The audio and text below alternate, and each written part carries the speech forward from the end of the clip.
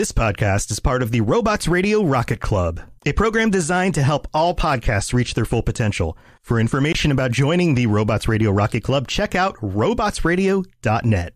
Welcome to Holocron Histories, Star Wars Canon versus Legends, where we're going to take a deep dive into the lore of the Star Wars universe.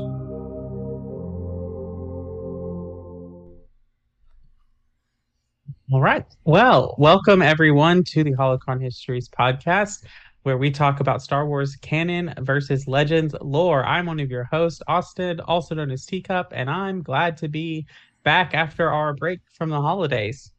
Yes, and I am so glad to be back too. And I'm your other host, Ben of Temeria, and Happy New Year, everyone who listens to the show, because we are now officially in 2024.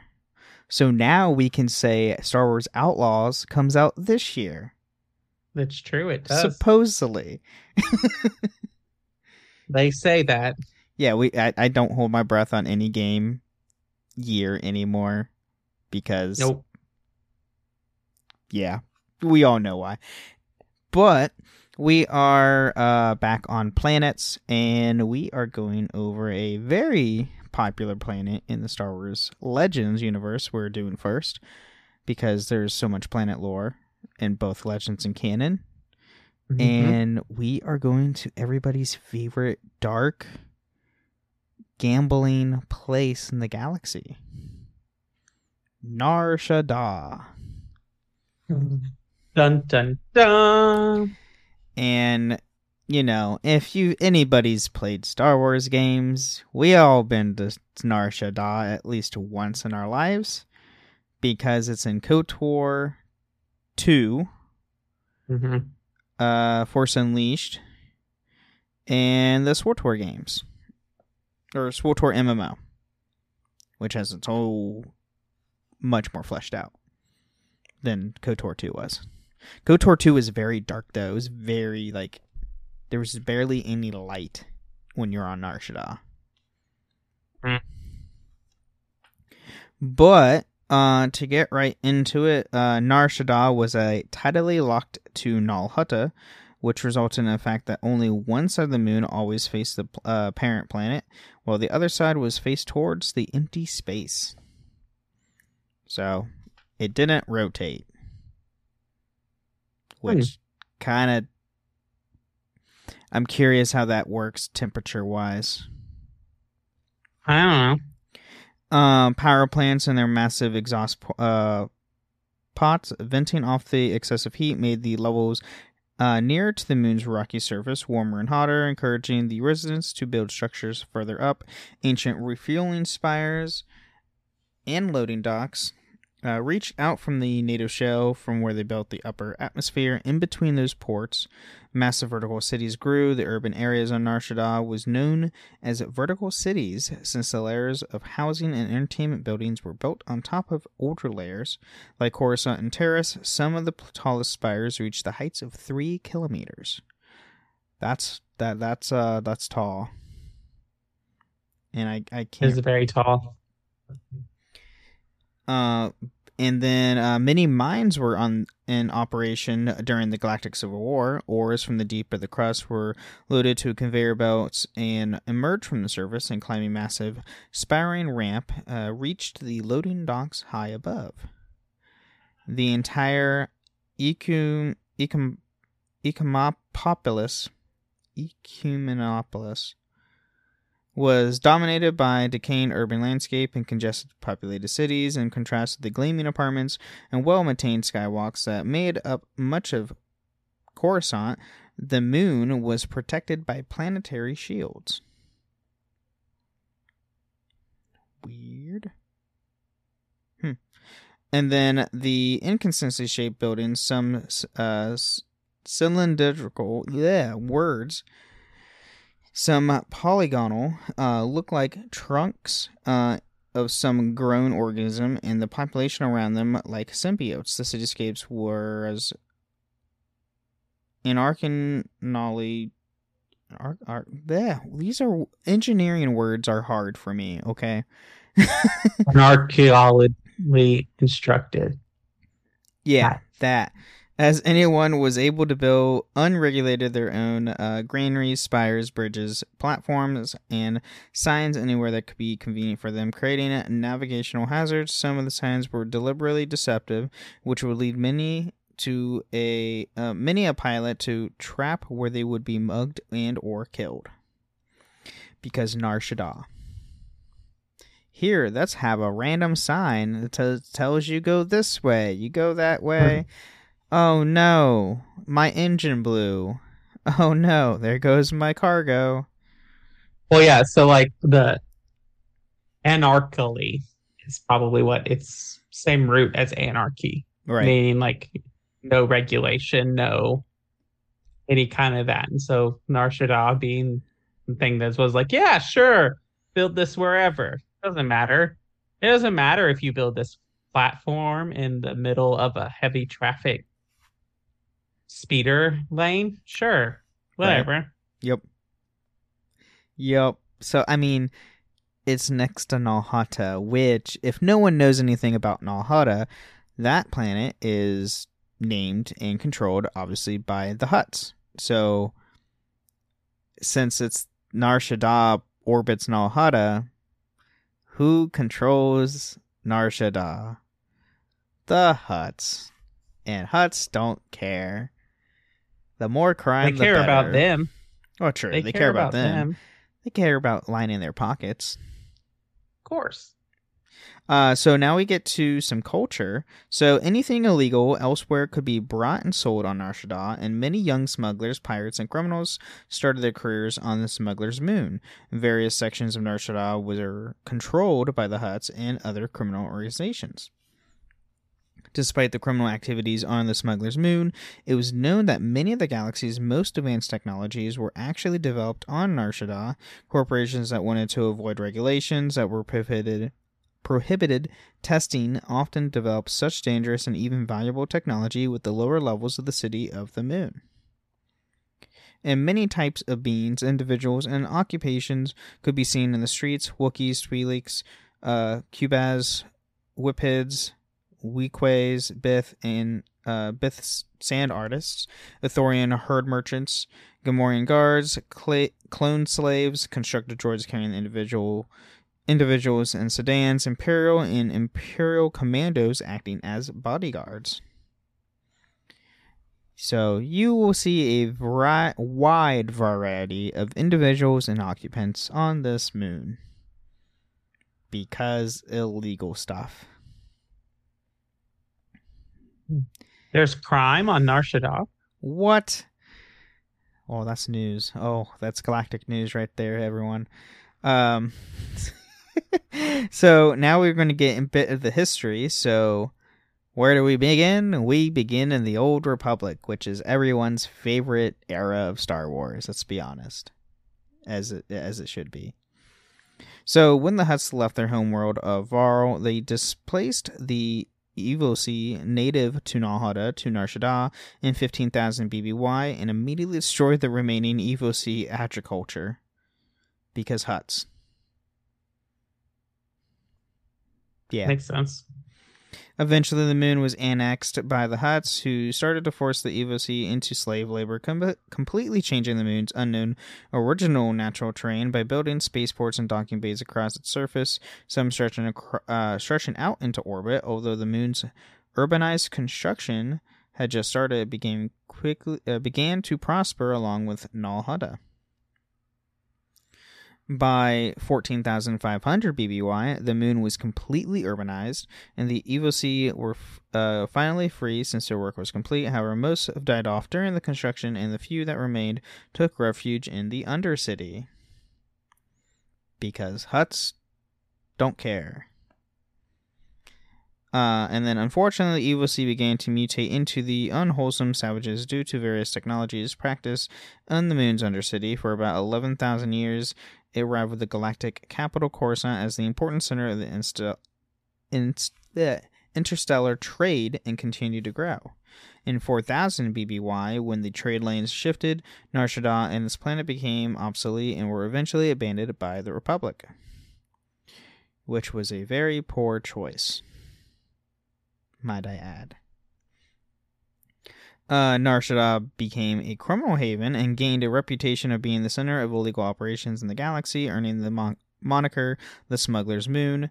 Now distant from the galactic trade centers, the moon was allowed to run its own affairs with little outside interference. Words today, jeez. And then now we get to 3951 BBY. So the moon was visited by the Jedi exile in her search for Zikael, a Jedi master who cast her out of the Jedi Order. After the Jedi Civil War ended, the Nar Shaddaa became a swarm by thousands, if not millions, of refugees from destroyed worlds across the galaxy, and are still more ex-soldiers from both sides of the conflict, choking up at spaces looking for work and or new homes. So obviously this is the events of KOTOR 2, which is on the first... This might be the first time we actually see Nar Shaddaa, like visually.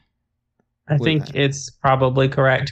Well, okay, hold on. We need to figure out, because you technically go to Nar Shaddaa in Jedi Academy. So was that before or after KOTOR 2? KOTOR 2 was 2003. No, 1 is 3. 2004. Jedi Academy, I'm pretty sure that was that earlier? I don't know. They were both on the original Xbox. So yes. Ooh, that's something we need to look up. I'm looking it up right now. So, as we continue, its refugee sector is one of the most crowded in the entire galaxy and tightly controlled by the Exchange, which I hate them. I hate the Exchanges, are terrible. The Exchange was exploiting the refugees to lure any remaining Jedi into their hands. The exile attracted the Exchange's attention by persuading Kashyyyk, the Overseer, to loosen the grip on the refugee sector and rescuing locals from the Exchange thugs. After she went to Jek Tar to meet with the Exchange member Visquis, Goto intervened in Visquis' attempt to kill the Jedi and collected a misinterpreted bounty. However, her companions rescued her and they succeed in destroying Goto's yacht, the Visionary, destabilizing the Exchange and other criminal organizations throughout the entire sector for many years. And Goto is the worst companion ever. Period. Yes. So many better droid companions in game. But Jedi Academy was released in September 16th of 2003. So it is before KOTOR 2. Okay. So KOTOR, okay, so we see Nar Shaddaa for, it's not even that long. We're not really on Nar Shaddaa that long in Jedi Academy, are we? I don't remember. I can't remember if that's the episode, the layer with the hut, or with the rescue the people, like the village people from a huntsbout, and you have that Rancor chasing you in the pit. But there's also the other one that's a giant mutated Rancor chases you, but it's not that one. Okay. I can't remember the top of my head. It's been so long since I played Jedi Academy. It's on Switch. It is on Switch.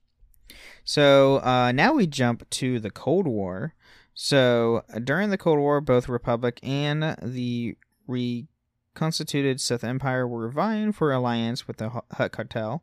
Several criminal organizations, including the Exchange, continued to be active on the moon in this period, struggling against one another for control of the criminal underworld. Oh no, I lost my place. Oh, there we go. In 3653 BBY, the Exchange suffered a heavy defeat at the hands of the Shadow Syndicate, even being driven out of the Corellian sector. And then during the occupation of the Internal Empire, Nar Shaddaa was the site of a star fortress, which are essentially battle stations operating above orbit that will literally shoot down anything that tries to enter or escape the orbit of the planet, moon. What is with bad guys in space building stations? Space stations? Because why not? I guess I don't know. I really don't know. I mean, I know it's like neat, but like, when do they learn? Eventually, you've got to say like, oh, like this isn't working. Why do we keep doing this? Right, and it's one thing like, okay, Sidious and his plan, the Emperor, making the Death Star. Okay, I can get that. That kind of is understandable because it was well before, like, ahead of its time with a giant moon-shaped space station the size of a moon. Mm-hmm. But all the, like, each iteration of the Empire prior to that is literally obsessed with space stations with a standard size, which 9 times out of 10 were destroyed by the Republic or by a famous Jedi.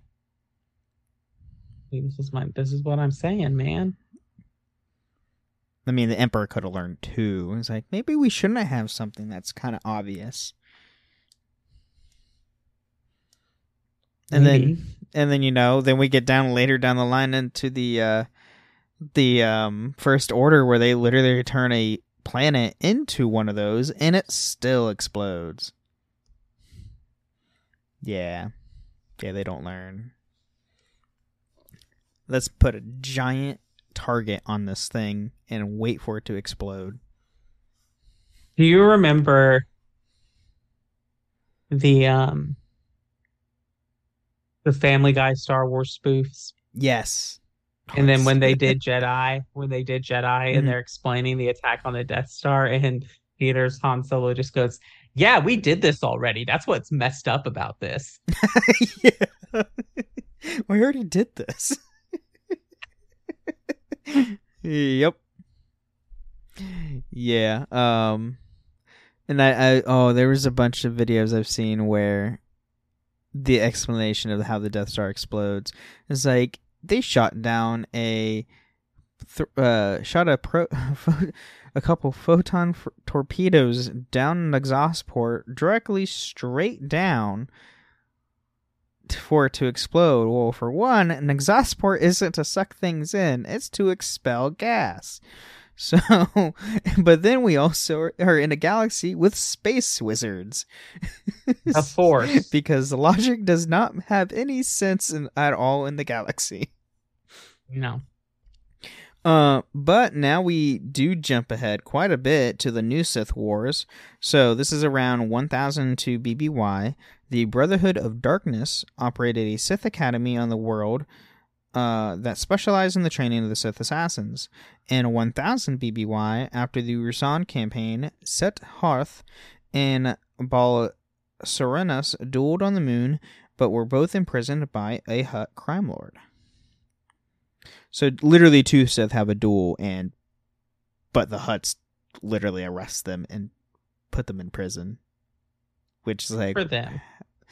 That's impressive if the Hutts did that. And then now we get to a little bit more recent history that everybody's known. So this is the decline of the Republic. So this is, Clone Wars. So before her death in 32 BBY at the hands of Darth Maul, native-born Polwick Anissa Dime and her ship, the Dusty Duck, called the Smuggler's Moon home. Having a ship called the Dusty Duck. For her. And then in 28 BBY, the Holocoids took over the spice processing in Nar Shaddaa thanks to the efforts of the Jedi Surui Tashi.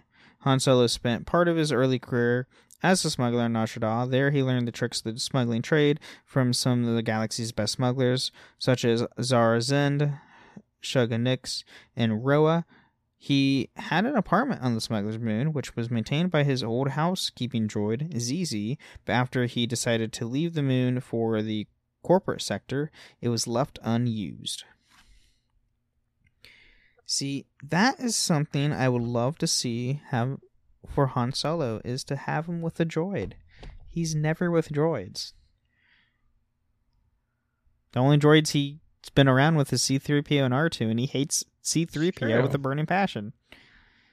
That's very true. But that's most people, so. But at this point, I think it's a good time to take a mid-break. All right, well, let's go.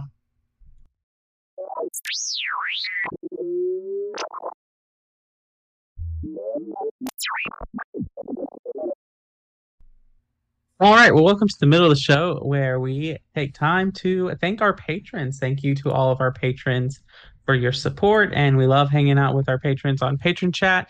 And if you'd like to do that, you can go to patreon.com/holocronhistories.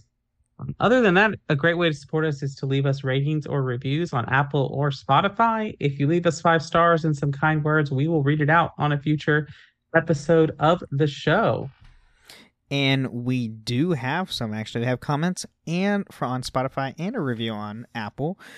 This comes from Darth Jedi 600 from the Great Britain.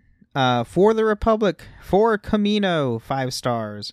I have a question. In canon, the Empire calls the Republic the Old Republic, but in Legends, the Old Republic actually existed in Legends, so what does the Empire call the Republic in Legends, if not the Republic? Otherwise, from that, absolutely loving the show, but could you try to do a Kashyyyk episode, as I absolutely love that planet. Honestly, this is one of the best Star Wars podcasts out there. Thank you. I'm pretty sure that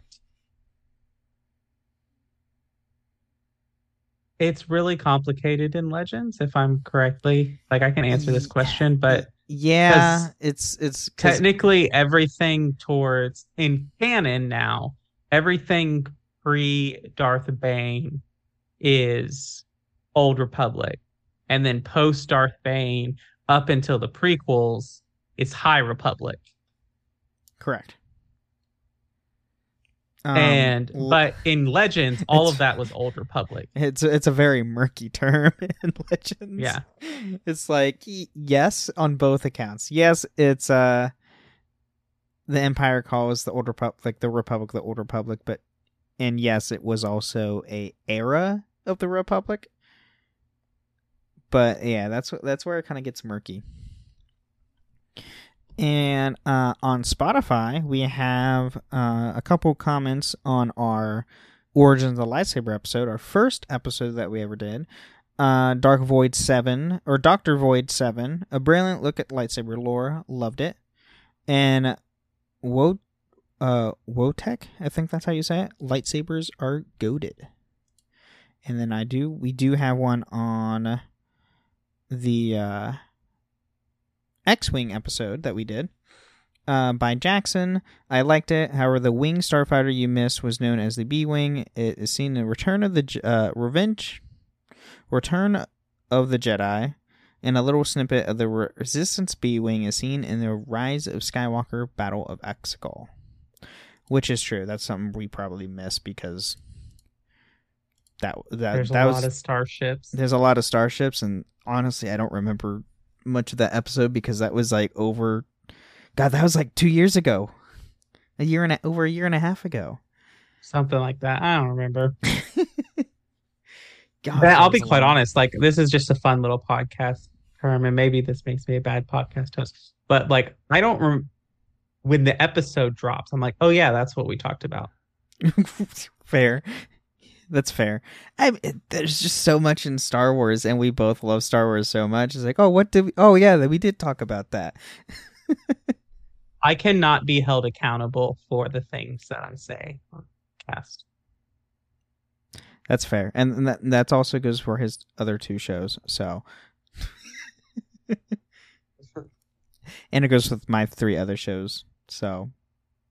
I have no responsibility. Anyway, but yeah, thank you for the awesome comments and reviews. Always appreciate it, and thank you for listening. Anything else for the mid-break? Join our Discords. If you've made it this far in our shows, you've heard about the Discords. You can join them. You can check out our other shows. You can catch us live on Twitch at Ben of Temeria. Our twitch.tv/Ben of Temeria, where you can catch us on Twitch every Tuesday at 8 p.m. Central Time, 5 p.m. Pacific. Time zone math is messing with my brain today. That's fair. Yeah, understand that. But cool. Let's get right back into more Nar Shaddaa. Yeah.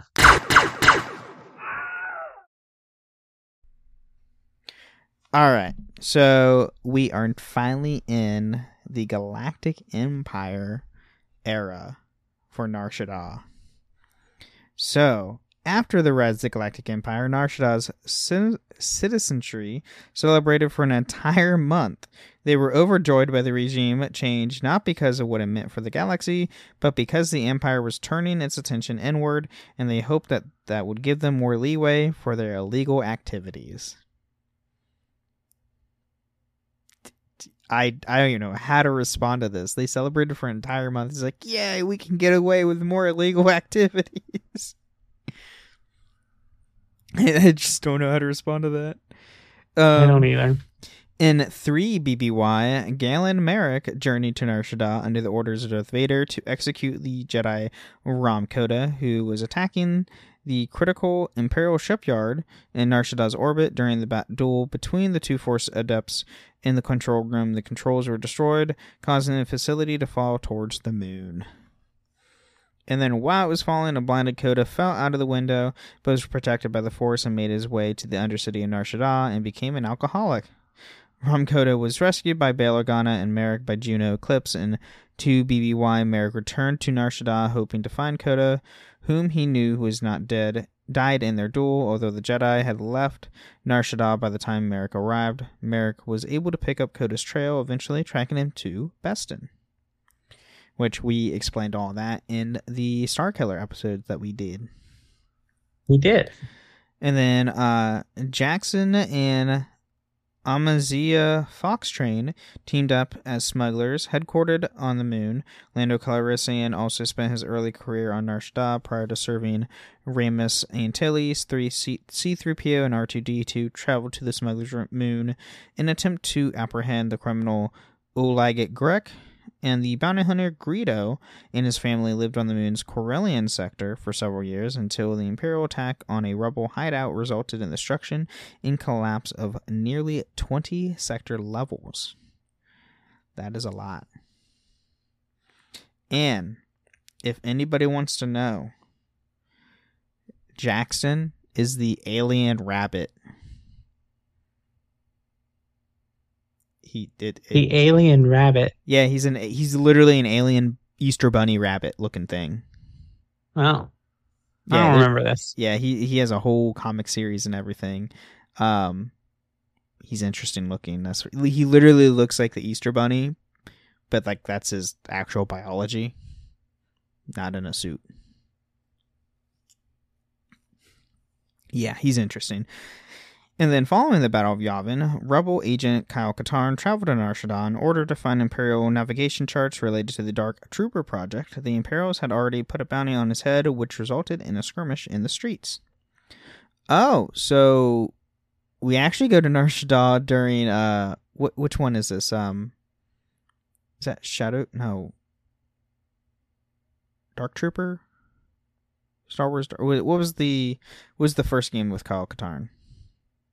Dark Forces. Yes. So we would have gone to Nar Shaddaa and Dark Forces then. Yeah, so there we go. All the way back there. Which was in the 90s. And then now we jump to the New Republic. So after the Battle of Endor, the Empire lost its jurisdiction there, although arrogant Imperials continued to harass citizens by pretending to have authority, because Imperials. In 5 ABY, Katarn caused havoc once more while chasing the information broker droid AT-88 that had his father's holodisk. While he found him, Kyle shot and severed the droid's arm and had descended into the sewers to find the disc before ascending and being picked up by Jan Ors. In 10 ABY, Han Solo returned to his wife, Leia Organa Solo. During the trip, Leia met Purge survivor named Vima de Boda, who gave her an ancient lightsaber. When returned to his apartment, he was being maintained by Zizi. Unfortunately, there was another surprise for him, the dreaded bounty hunter Boba Fett, waiting on the Nar Shaddaa to capture Solo. After a chase through the streets of Nar Shaddaa, they escaped, along with Solo's former comrades, Salah Zind, Shugnix on the Millennium Falcon, and the Starlight Intruder to Biss. Which the Starlight Intruder, is that Leia's ship? Maybe. Nope, that is Salazin and Snugnix's ship. Later that year, while en route to the New Alderaan, Han and Leia, along with the smuggler friends, return to Nar Shaddaa. Upon reviving to the city moon, they discover the Imperial presence in the form of the Imperial-class Star Destroyer Invincible, which was under the command of the Dark Jedi Zam Kath and Badon Foss. During an adventure through Nar Shaddaa's broken-down cities, they encountered Gank bounty hunters, Boba Fett, Imperial troopers, and deadly Verbithers? I just want to say that I've been playing so much Baldur's Gate that when you said gank, I thought you said gith, which is the gith word for like a mind flayer. So just that's where my brain. It's not D&D terms. I'm sorry. No. And the Solos also met Vima again, and this time took her with them. As they are leaving Nar Shaddaa, they met with the resistance from Mako Sprints and the Invincible, although they also managed to escape. During the escape, the Invincible attempted to capture the Falcon, though unfortunately it dragged the skyscraper where Mako Sprints was located. As a result, the Invincible crashed into the surrounding cityscape, causing heavy damage to lives and property. And then in 12 ABY, while looking for Deshan, Kyle Katarn once more returned to the city and looked for the Rodian crime lord, Relo Barluk. He freed Lando Calrissian from Barluk's hold and eventually found him. However, the gangster managed to entrap him in a room full of turrets, but the Jedi escaped. Katarn and the Calrissian managed to find Lady Luck and refuel her using pipelines. When they were about to make their escape from Nar Shaddaa, Relo attacked them with a handful of mercenaries. The criminal used a gun platform to hit the ship while his thugs boarded it, but Katarn leapt into the laser turret of the Lady Luck and shot down the gangster. And then in 14 ABY, it was discovered that Lanik Racto was manufacturing assassin droids in a hidden facility on the moon and selling them on the invisible market until Jaden Kor captured him in the headquarters on Coruscant, where Racto revealed the location of the factory. Shortly after that, the New Republic intelligence raided the factory and thwarted his operations. And then now we get to the dark history of Star Wars called the Yuuzhan Vong Empire, where nothing turns out good. It works out in the end. Yeah, after a lot of turmoil and death and destruction. Is there a problem? Yeah. Yeah, just a bit. In 26 ABY, the cities of the Smuggler Moon were destroyed by an orbital bombardment by the extragalactic Yuuzhan Vong. Most of the inhabitants were killed, and the entire urban moon was reduced to rubble. So, we're off to a great start. The entire moon was basically wiped. Builds character. Builds character with nothing there. Rub some dirt in it. Yeah, just do what you like. Just do what you did to Terrace. That's all right. Telos and Terrace are both fine. After many, many years of reconstruction. No, they're not fine. They're not fine. Especially, you have a Rakghoul problem. Thousands of years later. Not good. The mutant Evosi have been among the few survivors since they were living at the very moon surface itself and were not caught in the orbital bombardment. The entire YouTube system was surrounded by some of the Yuuzhan Vong's deadliest warships. Nar Shaddaa and several organic creations set down the remains of the surface for multiple purposes. And then different types of bacteria killed off all the remaining inhabitants. All the Evosi among them, thus the Evosi on Nar Shaddaa became extinct, living in the Undercity since their civilized ancestors had taken refuge there 15,000 BBY. Then all the carcasses, Evosi or not, were buried and dissolved into the soil of the original surface of Ground Zero. This just keeps getting worse. And then next to all the rubble on the moon was broken down and absorbed into soil. Thus, Nar Shaddaa became a lifeless, barren world with no inhabitants. The surface of Nar Shaddaa was then Vong formed to suit the invaders. And then Nar Shaddaa, along with Nal Hutta itself, and indeed all the Watumd system in the Yuzhong Van's graphs, was used as a stronghold in Hut space. The entire Hut over-sector was swallowed up by the Yuzhong Van Empire and began to desolate Hut space. So, yeah.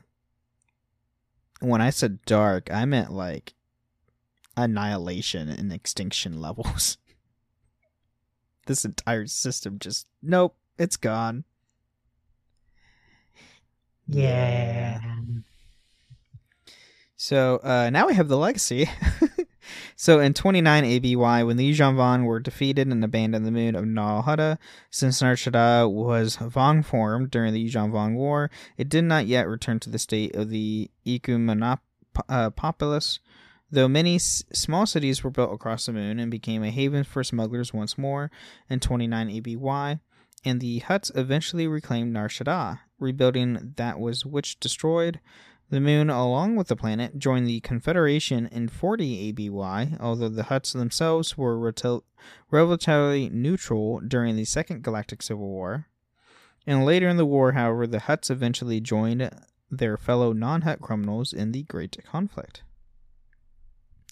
And then by 43 ABY, much of the world's surface had been built over once more, which again began to glimmer. Tob Jadek, a former smuggler from the last days of the Galactic Republic, reflected on how similar Nar Shaddaa was to the original state years before the Vong forming. He had noticed that the security in the world is much tighter than it was in the days of the Republic. The place where people went to quickly and easily disappear now required retinal and body scans to enter the moon's spaceport. Well, that sucks for anybody trying to disappear.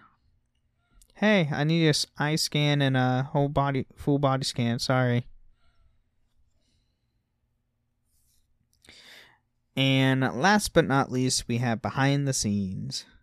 So the galaxy map from Star Wars Insider 65 incorrectly identifies Nar Shaddaa as its own planet, while it is in fact the moon of Nal Hutta. In Darth Bane Path of Destruction, Nar Shaddaa is spelled as Nar Shaddaa with only one D. So they misspelled it with one D instead of two. Come on, Drew. Yeah, what's going on? And then Nar Shaddaa's first mention in the Dark Empire 3 endnotes identifies Nar Shaddaa as the smuggler's moon, and this was repeated in the Dark Empire 4 and majority of the later Star Wars Legends sources, which the Dark Empires are the comics. The Dark Empire comics. That makes sense. But that is what we have in the Legends for Nar Shaddaa. Yeah. Well, thanks for bringing us all that information. It definitely is we were joking the Hive of Scum and Villainy, which is obviously Mos Eisley. But right. I think Nar Shaddaa learned. I think, Obi-Wan just hadn't been to Nar Shaddaa in a while. Yeah. For a good while. Old Republic. I mean, we visited quite a lot in KOTOR 2, and if you play the MMO Star Wars Old Republic, all you deal with is literally criminals the entire time that you're there. Mm-hmm. Or illegal pod racing, because pod racing's fun. Is there pod racing in SWTOR? No, there was pod racing in KOTOR 2. Or it was swoop. No, it was swoop racing. racing. Swoop racing, pod racing, they're almost the same. You're just now going swoop racing, just going in a straight line. Swoop racing, you're only so if you notice pod racing, it's interesting because pod racing is obviously designed on the normal racing that we think, like the Indy 500 or the Formula One racing. But swoop racing is more like is based on, it's called a drag race. It's drag racing, yeah. Yeah, you have a one-shot thing, and you're supposed to make it in a certain time. Mm-hmm.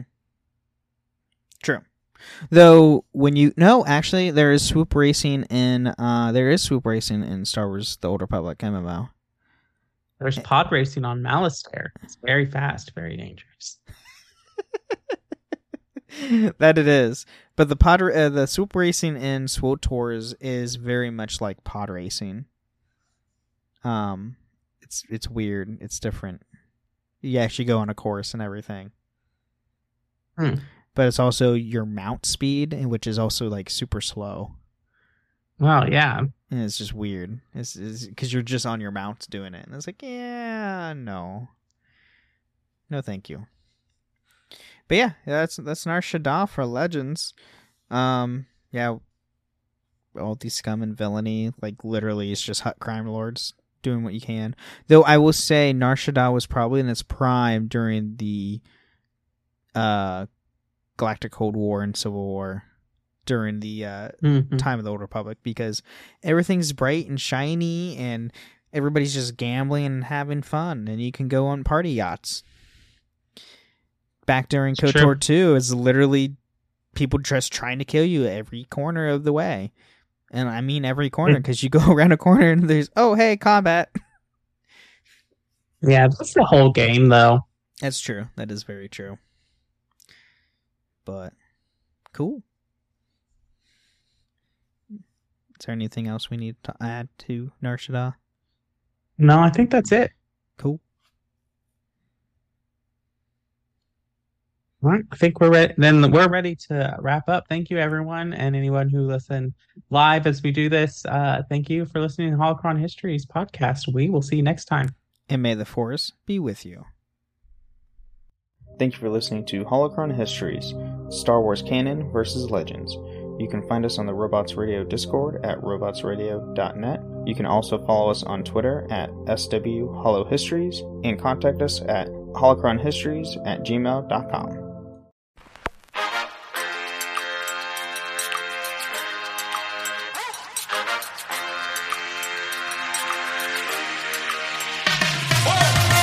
Hello, Vault Dwellers. Join me, Jaxus, Sassy Lady Romer, Eric, and the Creator Maverick as we take topics from the Fallout universe and discuss them with other diverse individuals.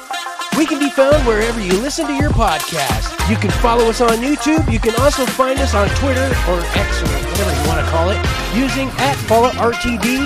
You can send us an email using falloutrtd@gmail.com. Join us. The conversation has already started.